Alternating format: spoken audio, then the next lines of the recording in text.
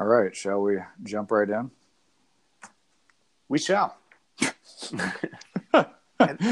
Dramatic pause. Yeah, no, Be but sure, shall we really, or dude? Well, think of the word "shall," though. It's like when Moses said, "Thou shalt not." It's not a suggestion. It's not. Is it? It's not a suggestion at all, is it? No. All right. And on that note, all right. Hello, welcome to the Cosmic Eye Show. It is Sunday when we're recording this. I don't know when you're listening to it, but we're here every Sunday for you guys. And I have on the line Chris Sheridan. How you doing, Chris? I'm doing great. Awesome. It should be a fun show today. I am your host, Jason Napolitano. And as I said, this is the Cosmic Eye Show, where we're investigating the occult, psychological, spiritual, mystical, metaphysical, etc. Subjects each week. And we're glad that you joined us. Thanks for being here. You can check us out at cosmiceye.org or at chrissheridan.com for Chris's information. I have a book called If You Can Worry, You Can Meditate, and Chris has a book called The Spirit in the Sky. So there is all our general chit-chat. I'll get that out of the way, and we'll jump right into the show. Actually, thank you for supporting us. If you're supporting us monetarily, this is going to be my last little statement. And if you are not, please do so. Think about doing so. We are at anchor.fm/cosmic eye, and you can make a small monthly donation there, anywhere from 99 cents to $9.99 a month, to keep the show on the air and keep us commercial free and keep us moving forward with this great information that we're putting in here. So, without further ado, we are going to talk today about the elements and their inhabitants. The elements and their inhabitants. This is mainly from chapter 23 of Manly Hall's Secret Teachings of All Ages. So we're going to talk about the four elements of the ancients, earth, air, water, and fire. And then we're going to talk also about the elementals, who are the creatures that inhabit these realms. Each of these areas, earth, air, fire, and water, principles or realms, and they're sort of an archetypal kind of zone where these elemental creatures live. We'll talk about this more. I don't want to get ahead of myself, but this is the general area we're going to be talking about, and we're going to go delve down into each one of those elements and those elemental creatures, kind of contextualize the whole thing for you and have some fun with it. So the first thing I want to do is just read the opening paragraph in Manly Hall's work, because I like this. He points out kind of where we're headed in general.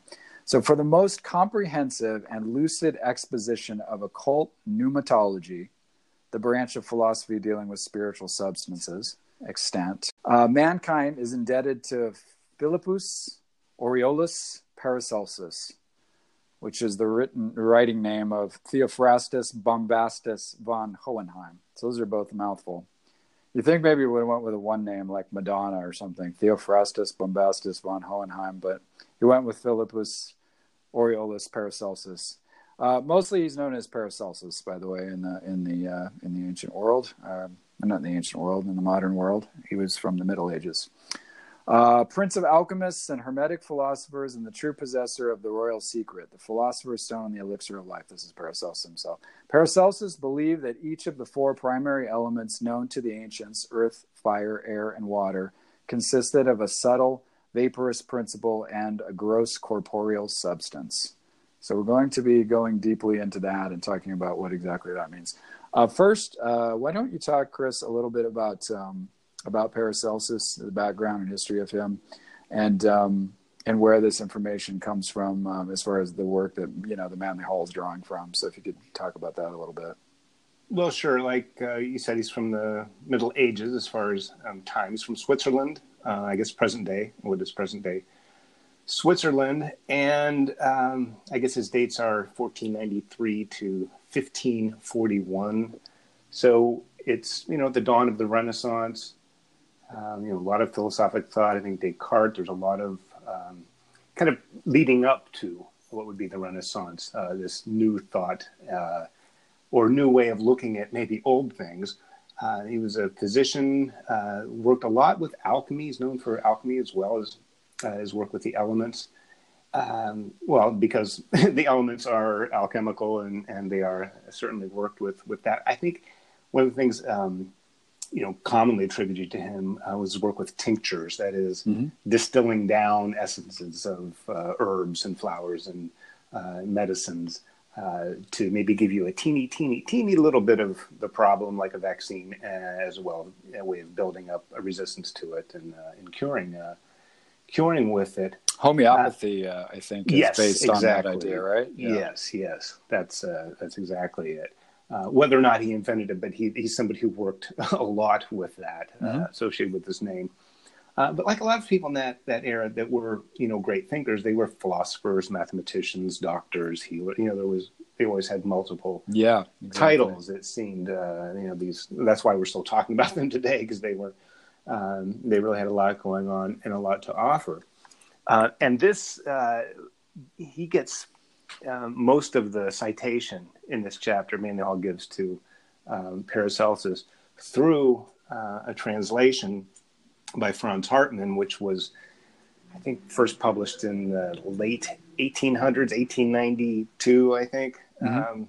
So, it would have been maybe 30 years old or so when Hall was gathering it. It would have been fairly contemporary. But it was also, and it's called Paracelsus and the Substance of His Teachings. That's the, translated into English. And that's the way you can get it at archive.org. But the quotation that is given, or the citation for the quote that is given, is the Philosophia Occulta, or occult philosophy.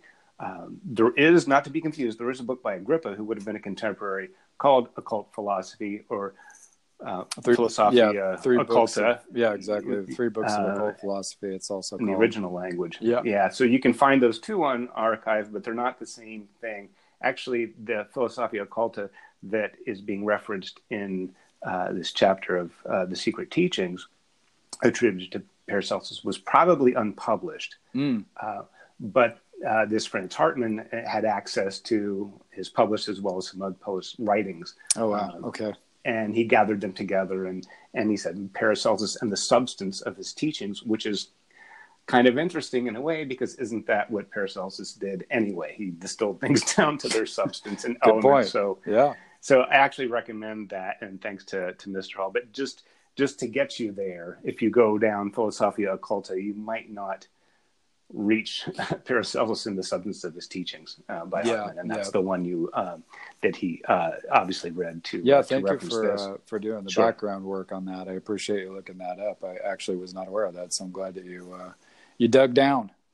And see, this is a little bit of what we're doing here. We're trying to get you to the original sources, and we're trying to break things down and try to figure out where stuff is coming from, where it's going, and so on. So, and make no light of this, that Mr. Hall, in The Secret Teachings specifically, also in other works, but very much so in this one, everything is cited or quoted, and there's an extensive bibliography from which he draws a lot of his information. So it's he did a lot of research. Yeah, for sure. In the 20s, when he was researching this, he's getting to source material. So it's kind of nice to take a look at what he was looking at. Yeah. As we look at what he's, presented to us in the 20th century. Absolutely. And in addition, I mean, he had his own, spiritual and occult practices that he was involved with and so on. So he was coming straight from the source as well. So, he doesn't talk much about, those groups, and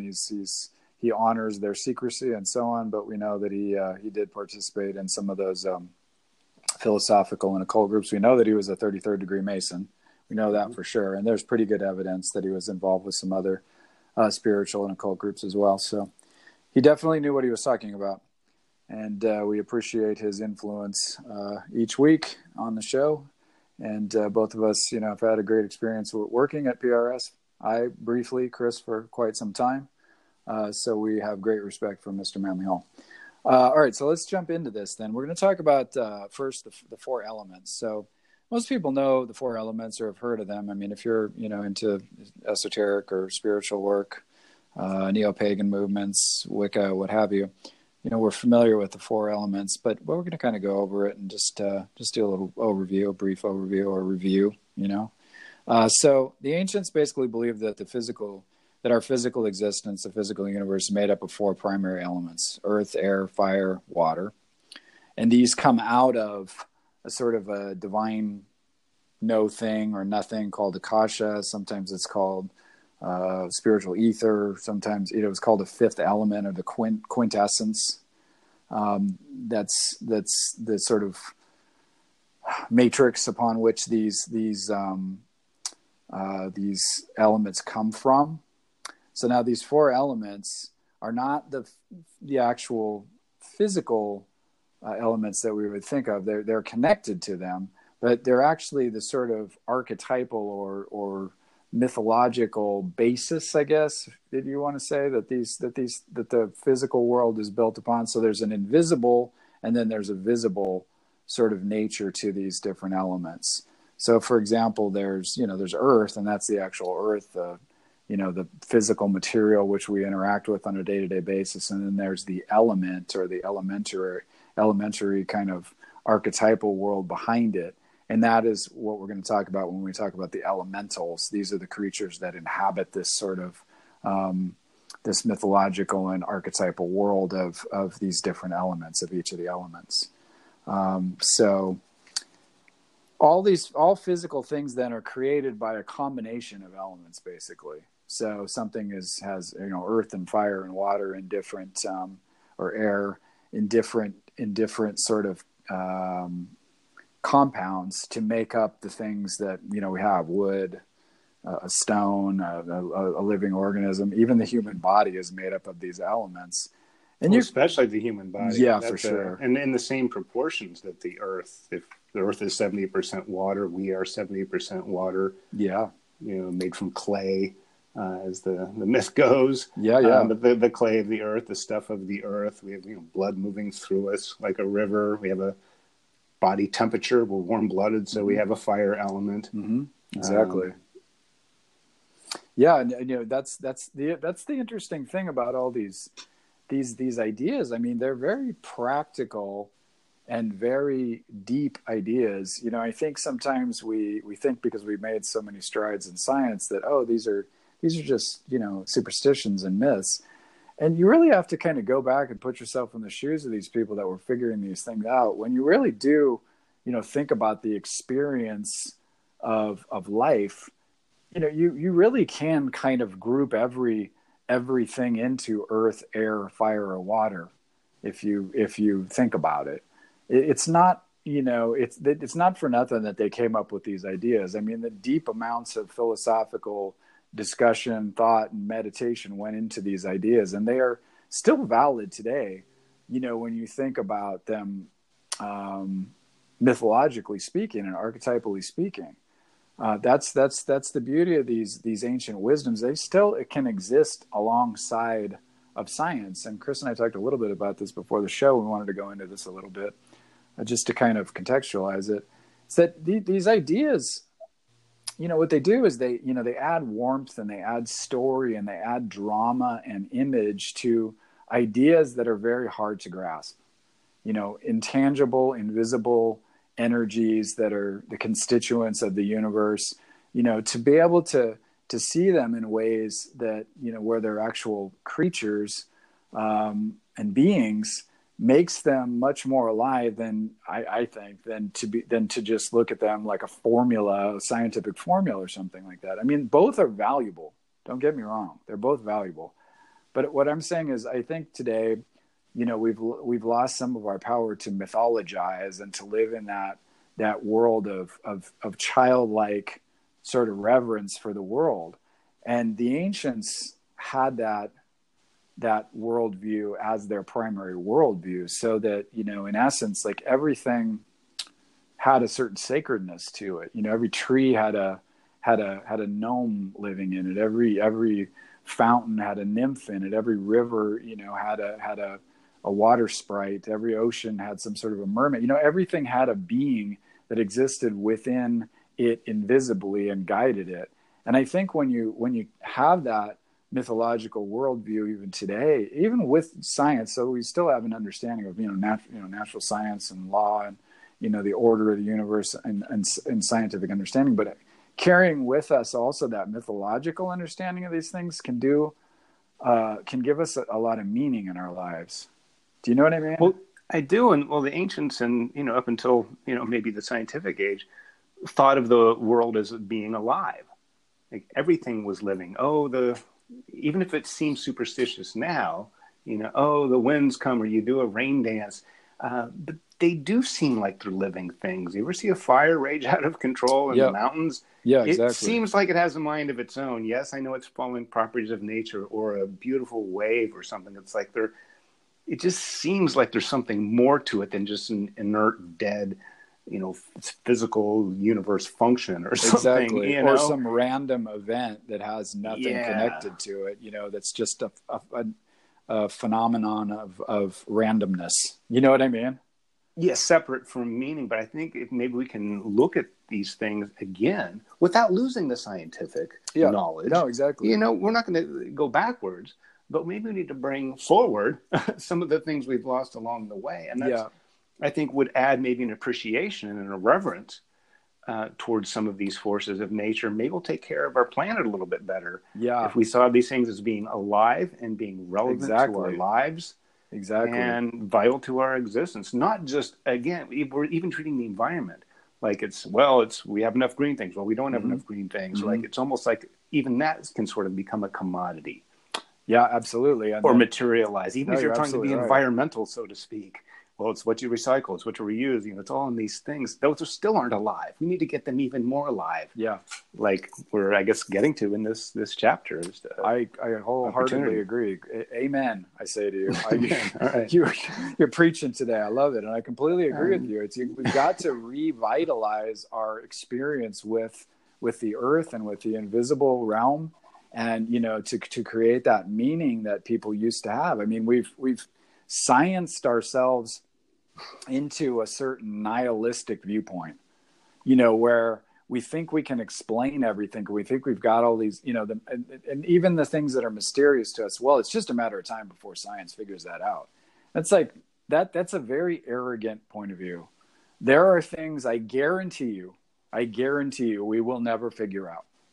As long as human beings continue to exist, unless we evolve into some sort of, godlike entity where we're completely absorbed into the, the super consciousness or something, which probably will happen at some point. I'm sure it will, over the course of eons. But, at this point in our evolution, I find it extremely arrogant for us to think, well, it's just around the corner. We'll figure that out, that science will be able to explain everything. Science can explain a lot, of how things work and what's going on in the here and now, and the way things work and how to fix certain things and engineer certain things and so on. And it's fantastic for that. But in terms of questions of meaning, questions of value, philosophy, morality, and ethics, and so on, science is not to be called on, and we all know this. So I'm preaching to the converted because most people listening obviously have a more spiritual outlook, or you wouldn't be listening, right? So. But the point is, it's important to kind of, sometimes investigate our unquestioned assumptions about things. Like, for example, this idea of elementals. Like we say, we think, well, these are just mythological creatures, and they're not real. And I understand they are symbolic, and they do have different images and different sort of localized versions that exist around the world in different places. So, we know that they're not a sort of fixed objective entity, but no one ever said they were. Even the ancients said they were invisible creatures that lived in a different realm.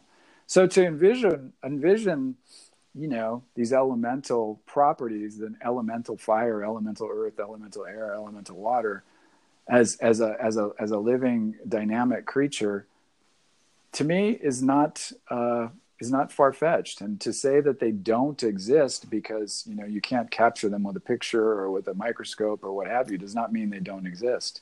So I got a story like when von Franz first met Jung, Maria Louise von Franz first met C.G. Jung.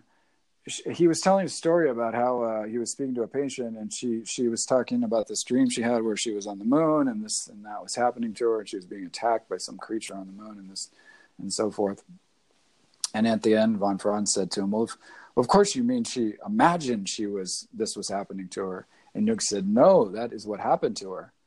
And she said, "I wandered away from that, and I was thinking about it all afternoon. I thought, either I'm too stupid to understand what this man's saying, or he means that because she believes that this is occurring to her because of her experience, that it actually is occurring. And this is where that mythological realm is. People oftentimes think it's made up. Do you know what I mean? Or it's imaginary. Yeah. And it is imaginal. In other words, these images will be unique to different people, but there is an archetypal structure of energy underneath it that is real. And that's what we have to remember about these things. So if you can just kind of stretch your imagination a little bit to kind of think, well, what is possible? What am I seeing? What is, because I'm not seeing something, or because science says something about this or that, does it mean that these things that the ancients saw don't exist, or does it mean that I don't see them in the same way? It's a good question to ask yourself. It's like a shaman, operates in a different realm than the average person does, and goes in and experiences the spirits and sees all of these types of things, comes back and then that is in an ordinary state of mind. But because we don't see that, then we can't dismiss that it's real. Do you know what I mean? And that's where I do. It's questions of reality and what is real exactly. becomes a question. But exactly. If we go back to Hall and quoting Paracelsus, what is this liminal state? Okay, if there's matter, say like earth matter or me matter being. And then there's spirit as being really no matter, that it's completely ethereal, completely amorphous. The elementals are somewhere actually in between. Yeah. They're not just disembodied spirits that sometimes show up. They're because they're connected with the elements, and the elements do have a physical structure. Exactly. That they're sort of in the in-between. So regardless of which element we're talking about, what is the elemental? What is this in-between creature? And he uses the mixture of, he uses purple and color to explain this idea. And from quoting the book, thus, the mixture of blue and red gives purple a new color, resembling neither of the others, yet composed of both. Yeah. Such is the case with the nature spirits. And that, he goes on later to talk about dreams, how upon waking, you can feel, like a nighttime dream. Upon waking, you might feel, you could be, out of breath, sweating, like you physically went through the thing. Sure. Did you really experience that? It's as if it did. Yeah, exactly. So this is what we're talking about, this liminal state. We need another state of consciousness to see them or experience them. But so, whether it's real or not, it sure seems real. And we'll get deeper into these actual beings and how they may appear, to us, depending on how well we're tuned in and, the conditions around us. But just to that's something that we deal with all the time. Yeah. Especially now with technology, wireless technology. Sure. We know, and, when Hall wrote this, this was before television. Yes, there was radio. So there was that wireless thing, but now we really live in a wireless, even though the phones aren't connected. Yeah, exactly. Anything. And it seems kind of magical. We don't question any of that. That's the thing. That's the thing that amazes me. Like, oh, well, of course we should be able to do this. But this type of technology is, it's like magical hocus pocus to if you took it back, into the past, 100 years, or even 100 years. You're right. So, so you have to. It's not just about the science of it, but it's about the consciousness and its expansion. And, as our consciousness expands, we have to also, keep in mind that there still is an unconscious, collective unconscious, and a realm of invisible imagery that exists and exerts influences on things, and that would be analogous to like the invisible realm that, like, for example, our wireless communication is taking place on. It's another realm. It's real. It's, it exists. You can't put your finger on it necessarily. You can't necessarily see it under a microscope, but it's definitely affecting us. But it's there and it affects us. And that's where through telecommunication and possibly injury if the radiation is absolutely electromagnetic radiation. So absolutely, we don't even, it may be affecting us in ways we don't even know. Yeah. But you can't argue that it doesn't have some effect on our lives. No, exactly. And, and more, this is the other thing I want to stress is that, the more work they do in neuroscience, and so on, and psychology and some of this experimental psychology and things like that, the more they're finding that, story is essentially how we organize information and how the brain functions, story and imagery. So that's how we make meaning. That's how our lives are constructed, through story and imagery, essentially. We create a narrative, and that structure is embedded in the structure of the brain. And so, it's not just a set of random impulses firing off. We make meaning, and the brain helps us to organize that meaning making and all that for the mind and the soul, I believe. But so there's a whole integrated process of what's going on. But at bottom, it's storytelling, and that's why mythology and imagery and symbolism are so very powerful. Do you know what I mean? And that's what is so important to reconnect with some of these myths and understand, the way ancient people thought, because it really is the way that the more primal functions of the mind or the brain actually work. So really interesting point. Yeah, it is how we learn. It's how we share information. It's how we process, how we make sense of the world. How we make decisions, how we recall things, the way we give order to anything, the way we prioritize this or that thing as being important. All of that is based on imagery and story and memory. Of course, culture plays a big part in that. But wrapped up in that culture is the stories that we tell ourselves that give meaning to our daily life. Do you know what I mean? And so when we get in touch with that kind of stuff, and we start looking at some of these ideas that the ancients had, like about elementals, which might seem kind of strange, or the four elements, these might seem kind of strange to us, but then we start breaking them down and really looking at how the mind works with the strange images that come up in dreams, and in surreal artwork, we see these things. And even, in some of these video games they create today with this wild imagery and stuff, it's like straight out of the collective unconscious. It's amazing. But that's all that mythical realm. That's that imaginal and sort of liminal realm as you were describing it. And I think that's a great way of looking at it. So let's kind of get into this and move along a little bit. We're about halfway through. So I want to jump into the basics of the elementals. First I want to point out that the idea of elementals was widely believed in for a long, long time throughout history.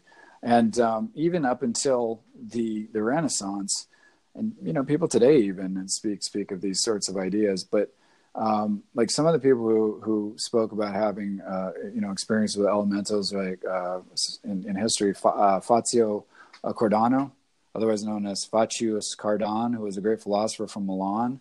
He saw and spoke to sylphs, which are air elementals, and was guided by them. The great artist Cellini, Benvenuto Cellini, had a salamander that he saw. St. Anthony spoke about a pan that he experienced. Napoleon, and this is pretty famous, Napoleon saw and conversed with a salamander that was called Le Petit Homme Rouge, the little red man. And he was like a familiar that guided him. So these are all examples in history of people who have experienced these elementals. Of course, this is kind of a question that it gets down into kind of the division of how you divide elementals and different parts of oneself psychologically and so on. But also Socrates had his daemon, which was his guide that spoke with him. There's some people feel that was an elemental, and some people feel that was more like an element of his higher self, like a psychological sort of second self in a way.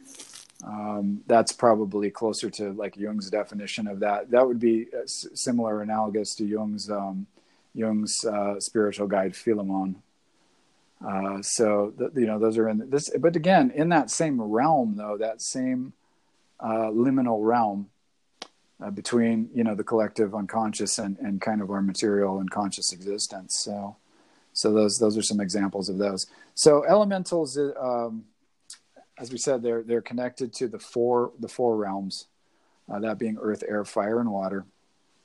And these beings are made up in Paracelsus's idea of what he calls a transubstantial flesh. So he said there is as much difference between the bodies of man and the bodies of nature spirits as there is between matter and spirit.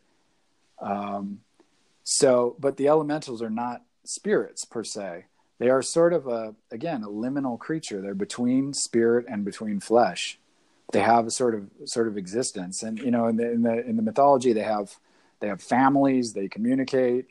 But they can only exist and function in their own elemental realm. So the elemental realm of earth, air, water, or fire. They cannot cross over. Now, some writers and some occultists believe that they can fight with each other in their own realms, or they can fight between each other on the earth. So, for example, if lightning zaps a stone or something, it's like the salamanders are trying to beat up on the gnomes.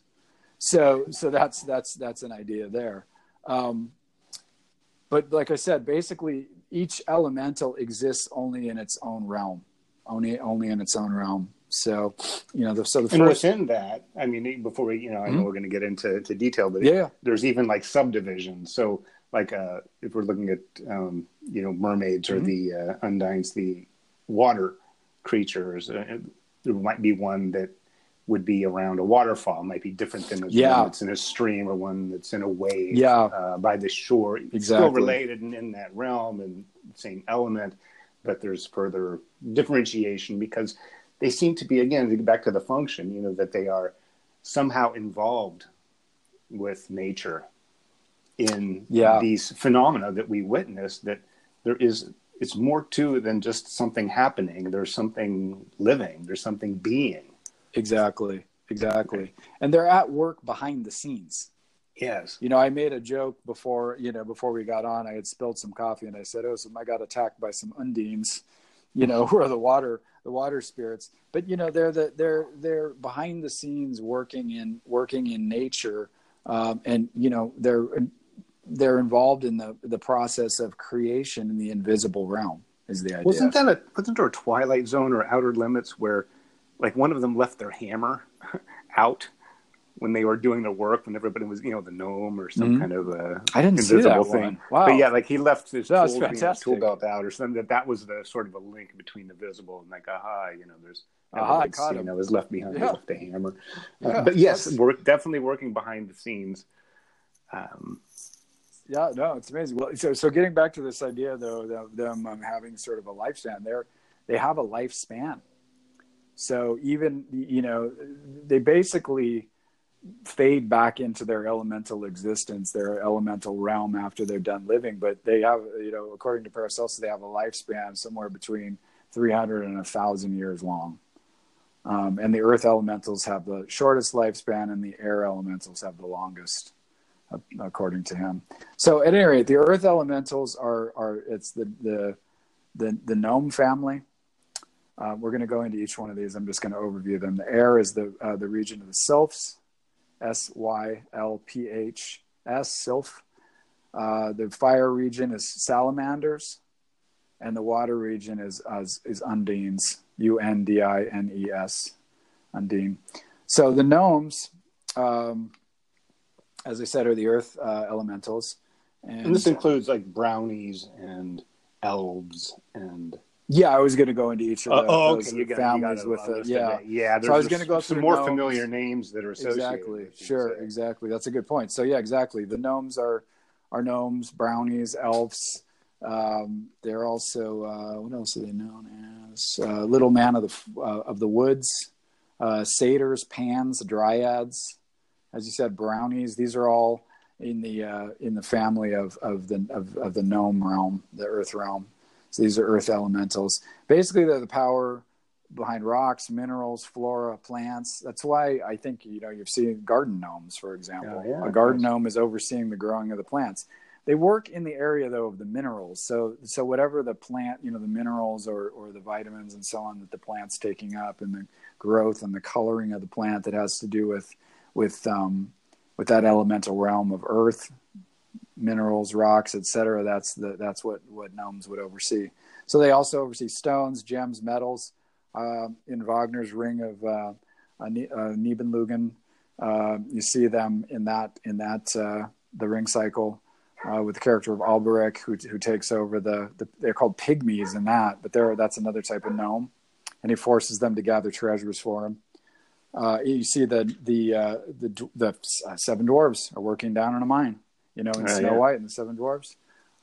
Even the dwarves in Tolkien's work, they're generally connected to the earth. They work with metals and things like that. So that's pulled from this sort of mythological understanding. Oh, there's our buddy. Yeah, dogs of the earth. Dogs of the earth. Dogs of the earth are although invisible, they are audible. Exactly. That's so I think the liminal is breaking through. It's breaking through. Well, because now. We're getting close to Halloween. That's why the membrane is thin, my friend. The membrane is thin. So the idea is also that every tree or plant, which we were talking about earlier, has its own gnome that lives within it. So its own kind of earthy creature that lives within it and protects it. This idea, by the way, is still alive today. I have heard stories from I train in Filipino martial arts, as I've talked about before, and a lot of the old school Filipinos, know the old stories and stuff. And there's still the idea that this balete tree, which exists in the Philippines, like a sacred tree. When older folks walk by it, they will generally say, "Excuse me," if they get near it, because they don't want to disturb any of the elementals that live within this tree, the invisible creatures that live there. They still do this to this day, that when they throw something out the window, they say, "Excuse me and forgive me," if they throw water out the window, because they don't want to disturb any invisible creatures, and they don't want to receive the wrath of them, especially people that live close to the earth, that live out in the jungles and stuff, and they still interact with life in a a lot of them with the same sort of this mythological viewpoint. They've done that not to say that it's primitive or whatever, and they believe in science and they do all this stuff, but they also are still connected to that more archaic part of themselves, that mythological part of themselves.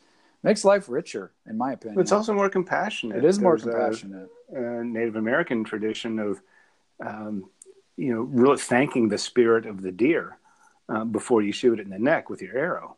Or giving it a heads up, like, hey, look, I'm about to. You might want to get out of the body of this deer because I'm about to hit it with an arrow. It's, and that prayer they felt was heard. At least they put it out there. No, exactly. So, no, that's and I in my own, when I'm eating, I usually, if I'm eating meat, I don't very often. But I will say a little thanks for that. That animal was sacrificed for that. It's important to remember that, the being that existed and the energy that was there and the spirit of that. So gnomes are ruled by Gob, a being known as Gob, and that's why gnomes are also sometimes known as goblins. Yeah, goblins. So there you go. That's where that comes from. So female gnomes, and the girls are the goblets, right? It's clever. I was just going to get to that, though. They call them nomides, but I like goblets too. That's a female goblin. That's a goblet. Female gnome is a nomide. Okay, nomide. All right. So and even today, and when Manly Hall wrote this, oftentimes small children will see gnomes and fairies and things and interact with them. And the idea is that they're closer to the unconscious. They haven't developed as strong of an ego yet, so they can still see through to this. Yeah, this they've been brainwashed by the rest of us, right? Yes. So there you go. No, you can't have that. That's just your imagination. Oh, it's only a dream. Yeah, they haven't heard that 50,000 times. Yeah, for sure. Definitely more open. For sure. So that's the earth element. So the second is the water spirits. We'll go through these pretty quickly because we are. Can I just interject? Absolutely, jump in. We as you cover each of these four elements, Hall makes the distinction as well, or the connection rather, to the four directions. Oh yeah, good point. Very good sacred. Point. So good we just point. Finished Earth, but Earth being north. Yeah. Air would be east. I think the winds from the east. South, birds fly south because it's warm. That's the fire element, and then west with the water. But just to keep in mind, so if I know I'm drawn to the four directions as far as creating sacred space, or things like that. But to link the element in with the direction is just another level of connecting. Yeah, and they're also connected to the four cardinal signs of astrology as well. So you've got Taurus and Scorpio. Taurus is Earth. Yep, and it's Scorpio. and Aquarius, and Aquarius is air. Aquarius is air, and Scorpio is water, and fire is Leo. Leo. Leo. Okay. Yeah. The fiery mane of the lion. Of the lion, exactly. Okay. So this is where these connections all come into play, and this is the beauty of having, this esoteric knowledge and reading the mythology and working with things like tarot and astrology and so on. You see these images come up, and you see the archetypal connections to, these numbers of 4 and 12 and 7, and you can see them over and over and over again in all these mythologies. And they're sort of like, when you start learning these building blocks, like the elements and the astrological symbols and the chakras and the 7 ancient planets, you see how it all connects together in this ancient wisdom, and it goes throughout all together the too stories. perfectly to be random. It's pretty or just made up. Exactly. And all throughout the mythology of most cultures, there's differences here and there, but there are general consistencies throughout nearly all mythologies and mythological viewpoints. You'd have to be crazy not to see them. I'll just say that. Are there slight differences? In some cultures is this thing this and this thing that. Yeah. But the big stuff, the big archetypal pieces, they're wildly similar. And I would argue that it would be nearly impossible for that to be a random occurrence. That's just my feeling on it. All right, so Undines are the water elementals. They work in the spiritual essence called humid or liquid ether. That is the spiritual water. And they can control water and fluids. They're usually considered graceful or beautiful, symmetrical, and they're most often pictured as females. Now, we know them as most commonly known as mermaids or sea maids. That's the ones we're probably most familiar with in the modern world. They were also called Oreades, Nereides, water sprites, and potamides. They're all some different names for different water's creatures or undines. And like we said before, every fountain or every ocean or every body of water, even little marshes or bogs, all had their elemental creatures living in them. And they were imbued with this beautiful imagery and spiritual essence. They resemble human beings most often, these type of elementals, and they're considered to be about the same size as a human being, and occasionally we're capable of assuming the appearance of a human being. So they could interact with human beings, and that's where a lot of that mermaid mythology and so forth and those stories come from.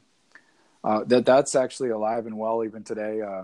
There's a deity called Mamiwata, which exists in West Africa and Nigeria primarily, and she's related to La Sirena, which is a mermaid.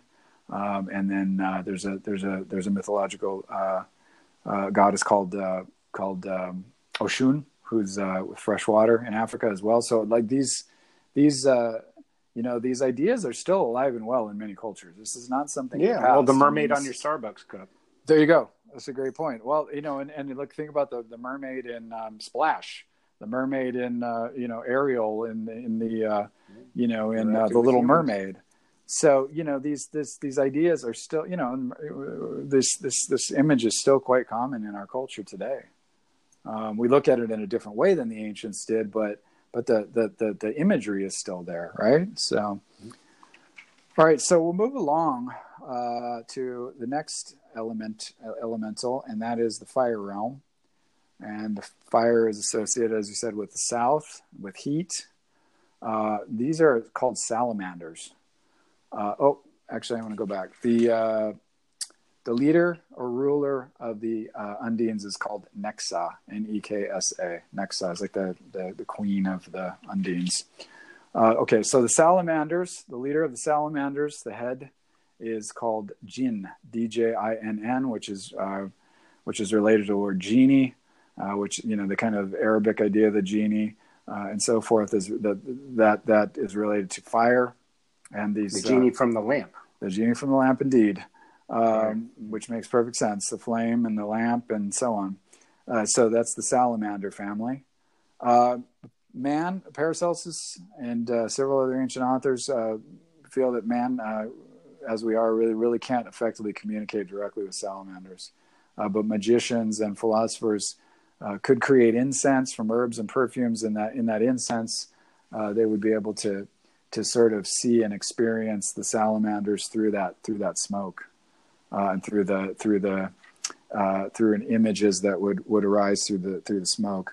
So these guys generally come up as small balls of light. This is how they're seen, or fire lizards, what are called kind of tongues of fire. There's some stories about sailors seeing what they called St. Elmo's fire, which is a sort of fiery image they would see in the masts of the ships, and that's the type of a salamander. It's a real thing. I know people who've seen it. There you go. Probably now science might say it's static electricity or some buildup in atmospheric conditions and like a localized low voltage lightning or something like that. But why not the fiery salamanders working it? There you go. I can believe both. They're behind it. Yeah. All right. So apparently the salamanders are also the strongest and most powerful elementals, but the magicians and sages of ancient times were warned to stay away from them because they're very unpredictable and quite powerful.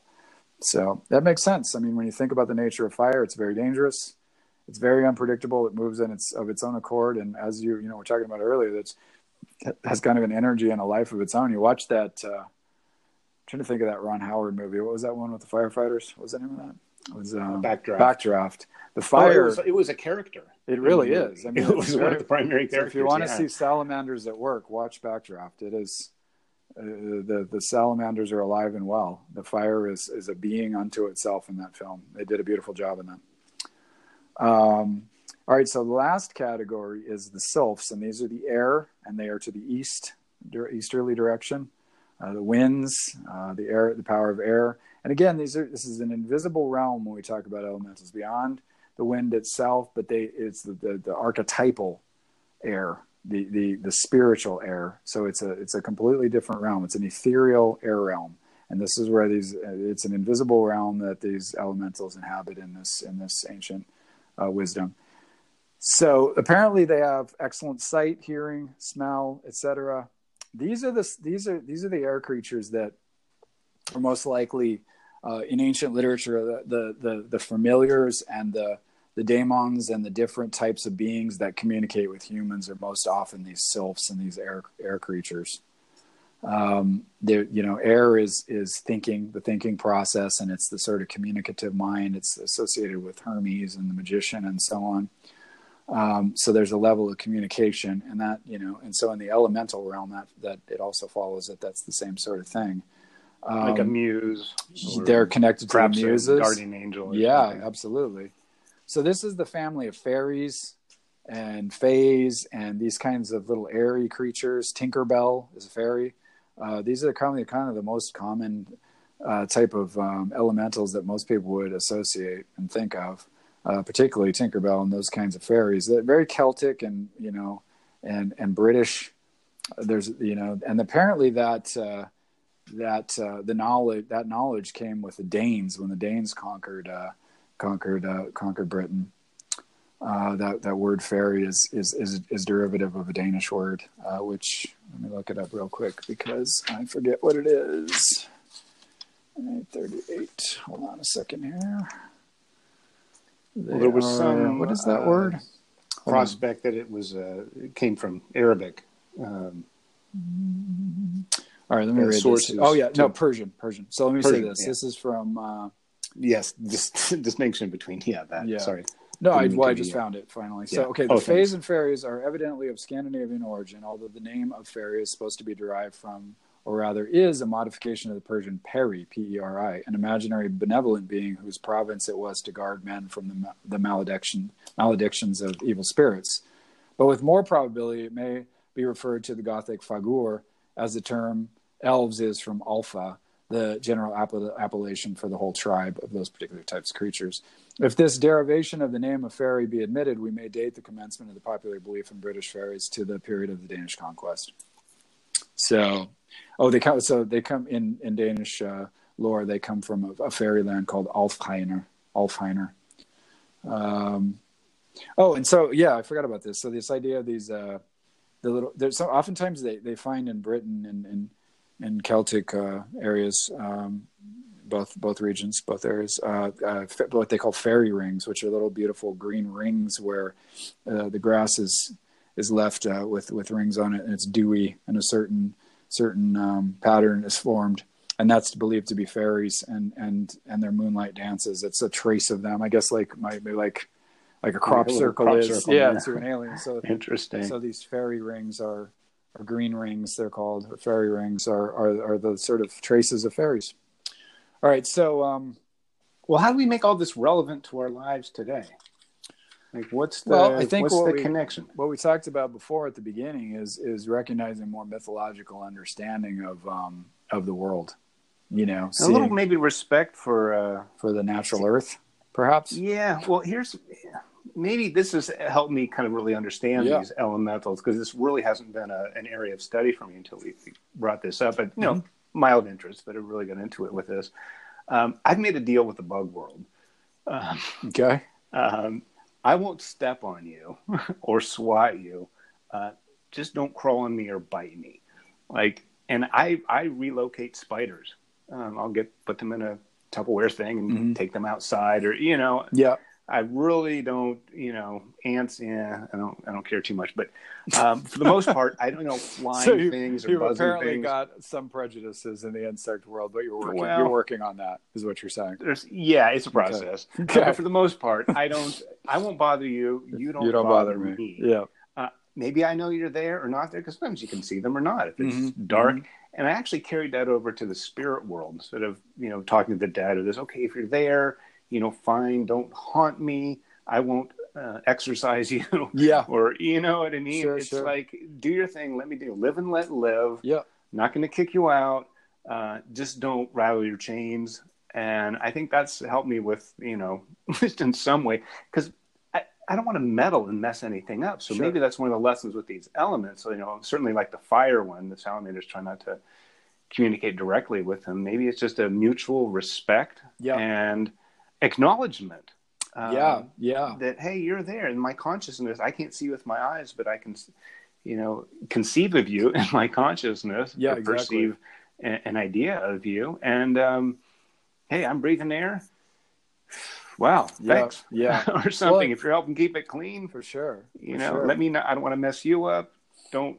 And living in balance with those four elements, I think, is really important. So if you think about the constituents and the kind of symbols that are associated with those different elements, so earth, air, fire, and so earth, if you think about it like, oh, my physical body, I need to try to keep that clean, and I need to try to do some exercise once in a while and get outside in the physical world and out of my head. And then, think about air as like thinking, or even the breathing. I need to focus on my breathing and keep that even and normal, and I need to get enough oxygen. And water, the fire of inspiration, direct towards some worthy cause. Yeah, and to get all out of bed in the morning. Sure, exactly. Just keeping these different elements in balance in one's life is important too. And then maybe interacting on a kind of imaginal or mythological or active imagination type level with these beings. I have two stories I find pretty interesting, short stories. But one, Jung, when he got back to the tower, von Franz was talking about this. When he got back to working in his tower at Bollingen, he had this little castle-like tower that he liked to do his work in, that he would seclude himself at.